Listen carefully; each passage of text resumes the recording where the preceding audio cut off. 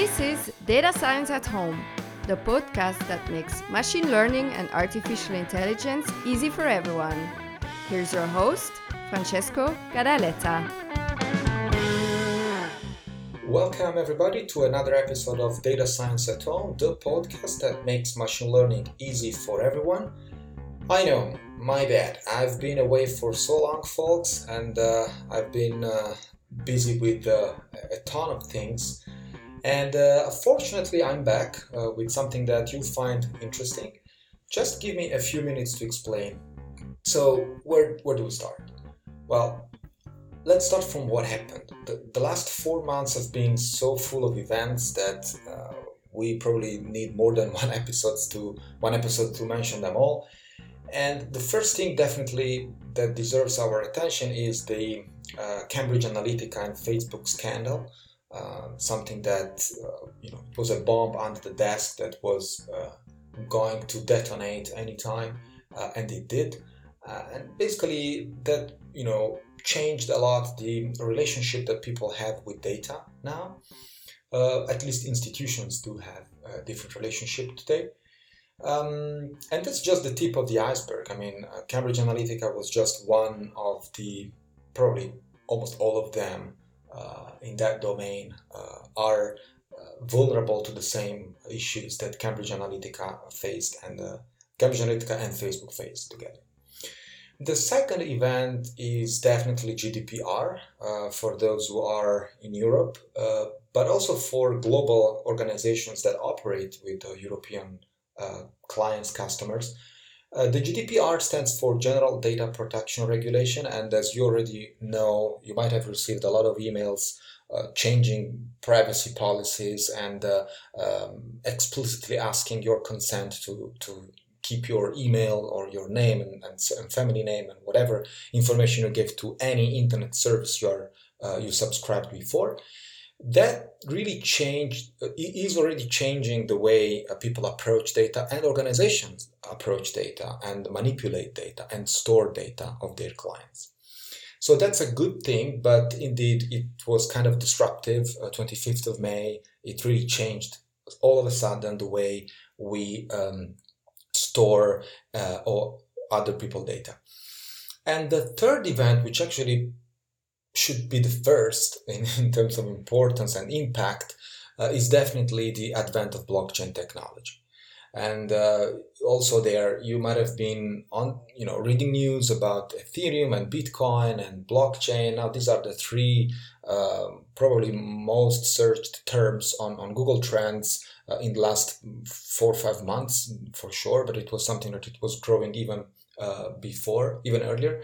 And the advent of blockchain technology is something that a lot of people are recognizing as, okay, this, something is going on here. And it's affecting already several domains, even though no real application is seeing the light, in terms of adoption for consumer and, changing the way we do things. This is not happening yet. It will eventually, but blockchain technology is definitely paving the way to a new approach to internet services. So what have I been doing? Well, I've been working on a project that goes under the name of fitchain. Fitchain.io is the landing page that we created. And this is a project that basically combines machine learning and blockchain technology in order to solve some of the challenges that arise whenever you decentralize something. So this is not the tagline of the project, of course. I will take a few more minutes to explain and to go into more details about this project because, the word decentralization has been kind of abused in the last period. So let me clarify here, what do we mean by decentralization? At least what do I mean by decentralization? So, decentralization is an approach to remove any central authority and central institution in any of internet service or service that you might think of. And so if you have a decentralized bank, it's basically a bank without the bank. kind of, still performing financial services, providing financial services to individuals, but without any central bank in between. And the same can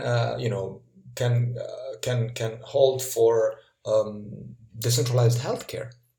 And so a research hospital or a hospital, you can have a relationship between doctors and patients without an hospital in between. The same can happen for social media. And so think about connecting people without a Facebook or whoever in their place. So this is what decentralization can do, and the basic block of decentralization is actually blockchain technology, which is a kind of a fancy word to basically do something relatively simple, which is building a ledger, kind of a public database that is an immutable object. So to this database, people can only append things, but they can never change things. So once a transaction or a message or whatever is sent to this database and is stored there, nobody, once that block is finalized, and so everybody agrees that that's indeed a valid block, that block becomes part of the blockchain, which is just a chain of blocks, and nobody can ever change that block, change the previous blocks, and so on. And so this is quite interesting because, it's a tamper proof. So if we have if we are mathematically sure that nobody can tamper with this database, well, then I can put something that is meant to be public, but nobody can tamper with it. Now, of course, there's been a lot of abuse in terminology. People want to decentralize everything because it's cool, because it's hyped, and because it's cool to have a blockchain project nowadays. And many companies who don't have blockchain, many companies are actually considering blockchain as a technology just to be on the news, or just to be, pioneering some kind of new technology. But not everything can be decentralized, not everything should be public.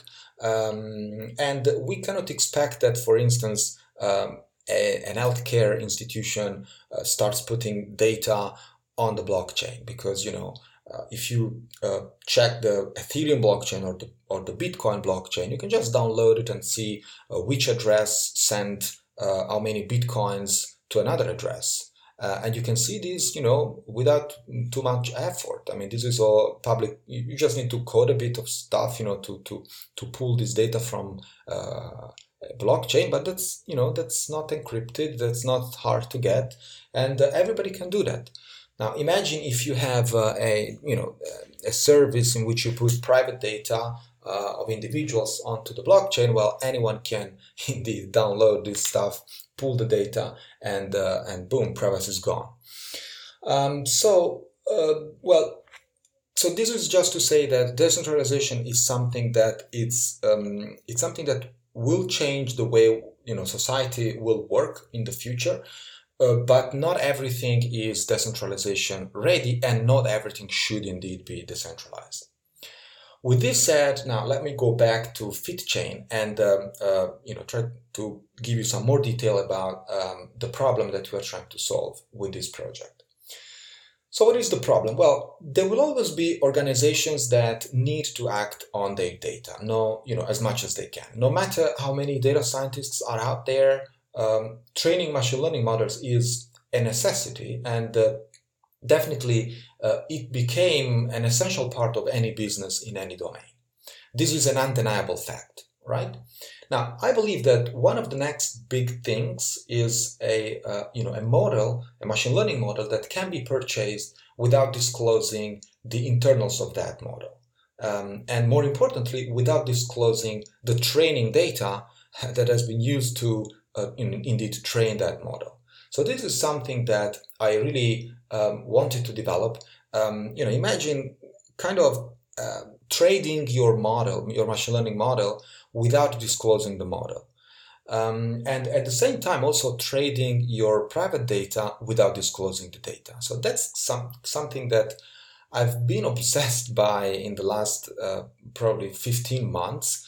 Even when I worked for a very highly regulated environment like a pharmaceutical company, that was, a lot of this of the data that was locked in there was indeed locked, and nobody except for the few data scientists in these teams of data scientists could access this data, and most of the time their bandwidth was not appropriate to analyze this data and to start side projects and stuff like that. So it was very difficult for even a large organization like the one I worked for to operate on their data constantly and at maximum level. Now, don't take me wrong, open data is cool. Of course, it's absolutely needed for humanity. But to be very realistic here, there will always be organizations that simply cannot share their data because their data is their asset, and don't forget that Google give TensorFlow for free, not their data. And likewise for Facebook and Twitter, all these large corporations, they give a lot of libraries, a lot of code, even a lot of ideas, a lot of literature is written by people who work at Facebook, at Google, at Twitter, and Tesla, etc. So there is a lot of research, but what they don't do, and because they cannot do that, they don't give the data away, because that's where their value is, that's where their business is. Another important use case comes from consortia. What are consortia? Well, consortia are usually large associations with many data owners who decide to pool their data and perform analytics whenever the single data source would not be sufficient alone. And so this happens all the time with, for instance, healthcare and pharma, especially when I worked for a research hospital. It happened for rare diseases. So if one hospital has, they are treating or they are doing research on rare diseases, rare genetic disorders, of course, the number of patients affected by that disorder is very low for one hospital. But if many hospitals aggregate their data and they pool them somehow, well, then researchers might have access to a decent database of individuals affected by a rare disorder. Yet another use case is definitely the one that I personally cherish the most, which is as simple as I own my data and I want to protect it or monetize it. Now let's leave the monetization part out for a while. So in such a scenario, as the owner of the data, I would like to eventually allow analytics without anyone to look at my data or steal it. Okay, and I would like to do that multiple times. For instance, many people are might be interested in my data, and they have different ideas, they have different machine learning models, different problems to solve, but the data is the same. So this happens all the time in machine learning. The same data set, from the same data set, you can answer a very high number of questions. Of course, at the same time, I would also like to take a percentage of the machine learning model that my data contributed to train.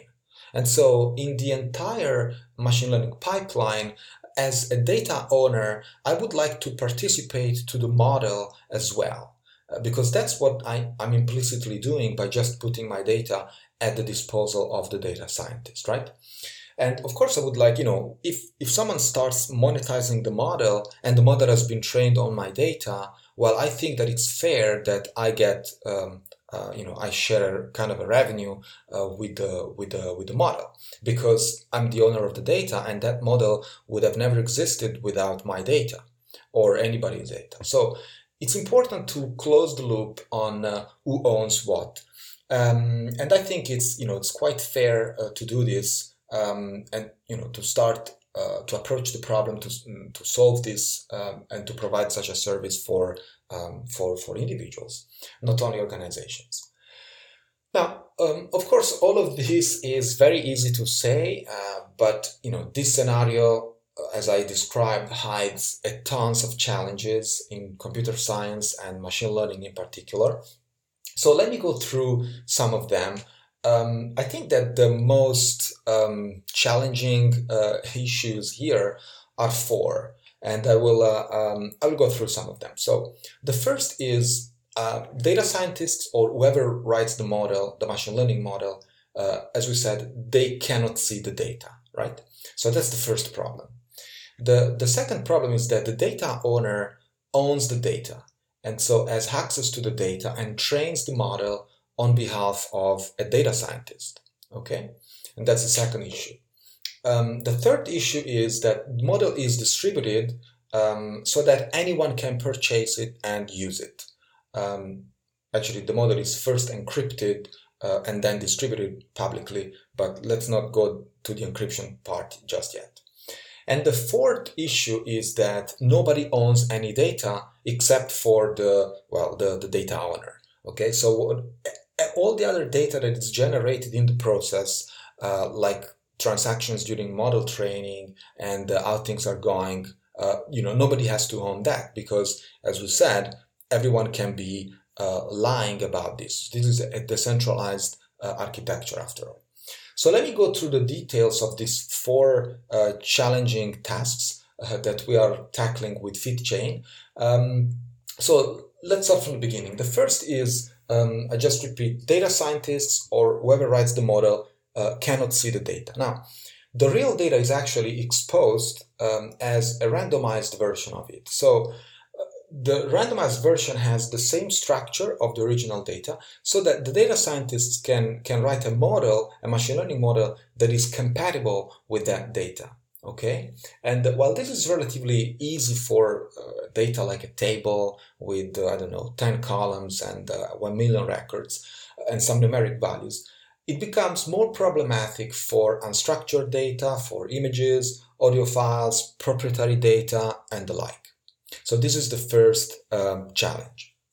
The second is, data owner owns the data, has access to the data, and trains the model on behalf of the data scientist. Well, this is quite a nasty one, because in this scenario, nobody knows each other. Okay, so the data owner will receive a model, a machine learning model in form of, source code or a binary executable, whatever. And the data owner will receive this model to execute on behalf of someone else, someone he doesn't know, okay? And so I want to be realistic here and think like a malicious data scientist might send code that attacks the data owner and tries to steal the data. I mean, this is quite normal to think, and so this is the second challenge that we are tackling.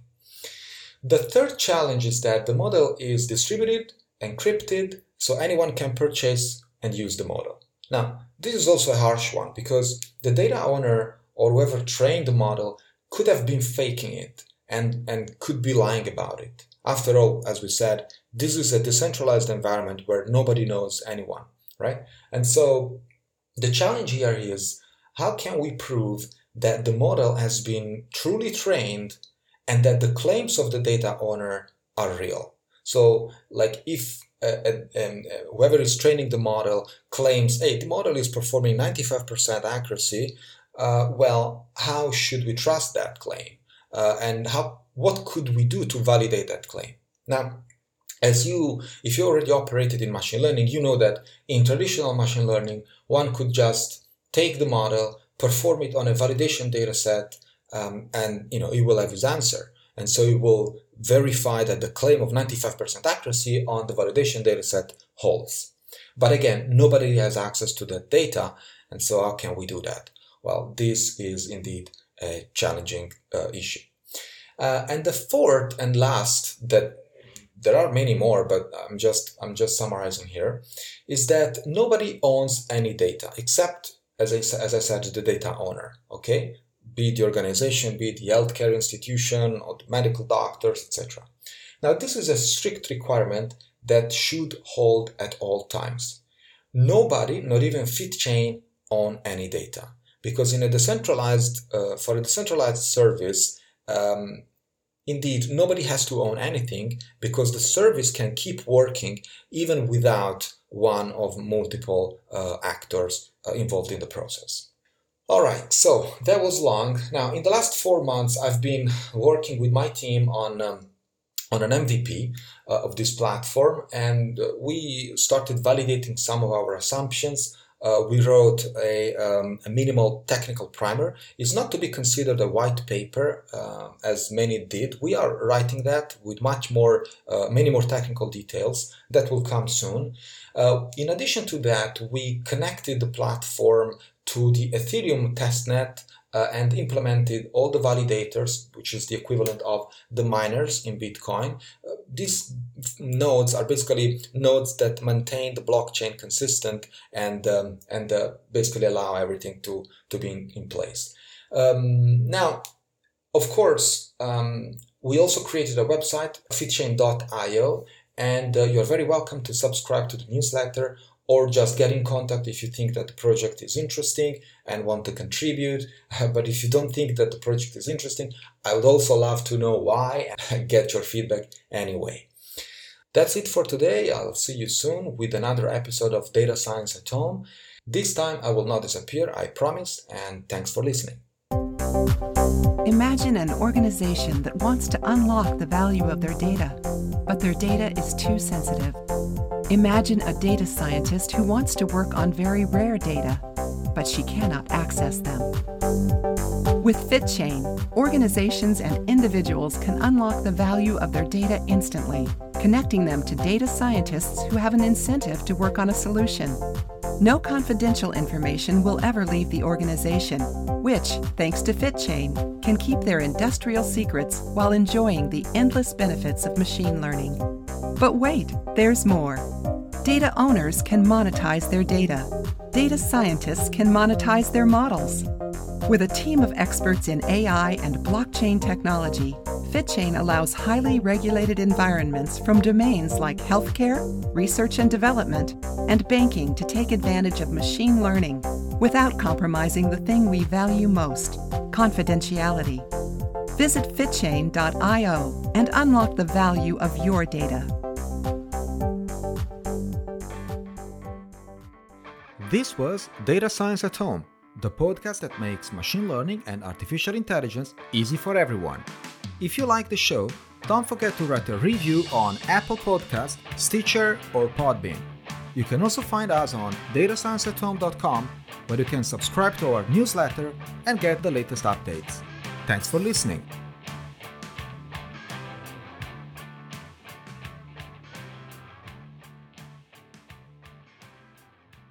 Hey, are you still there? Well, let me tell you about the newsletter of Data Science at Home. It's my free digest of the best content in artificial intelligence, data science, predictive analytics, and computer science.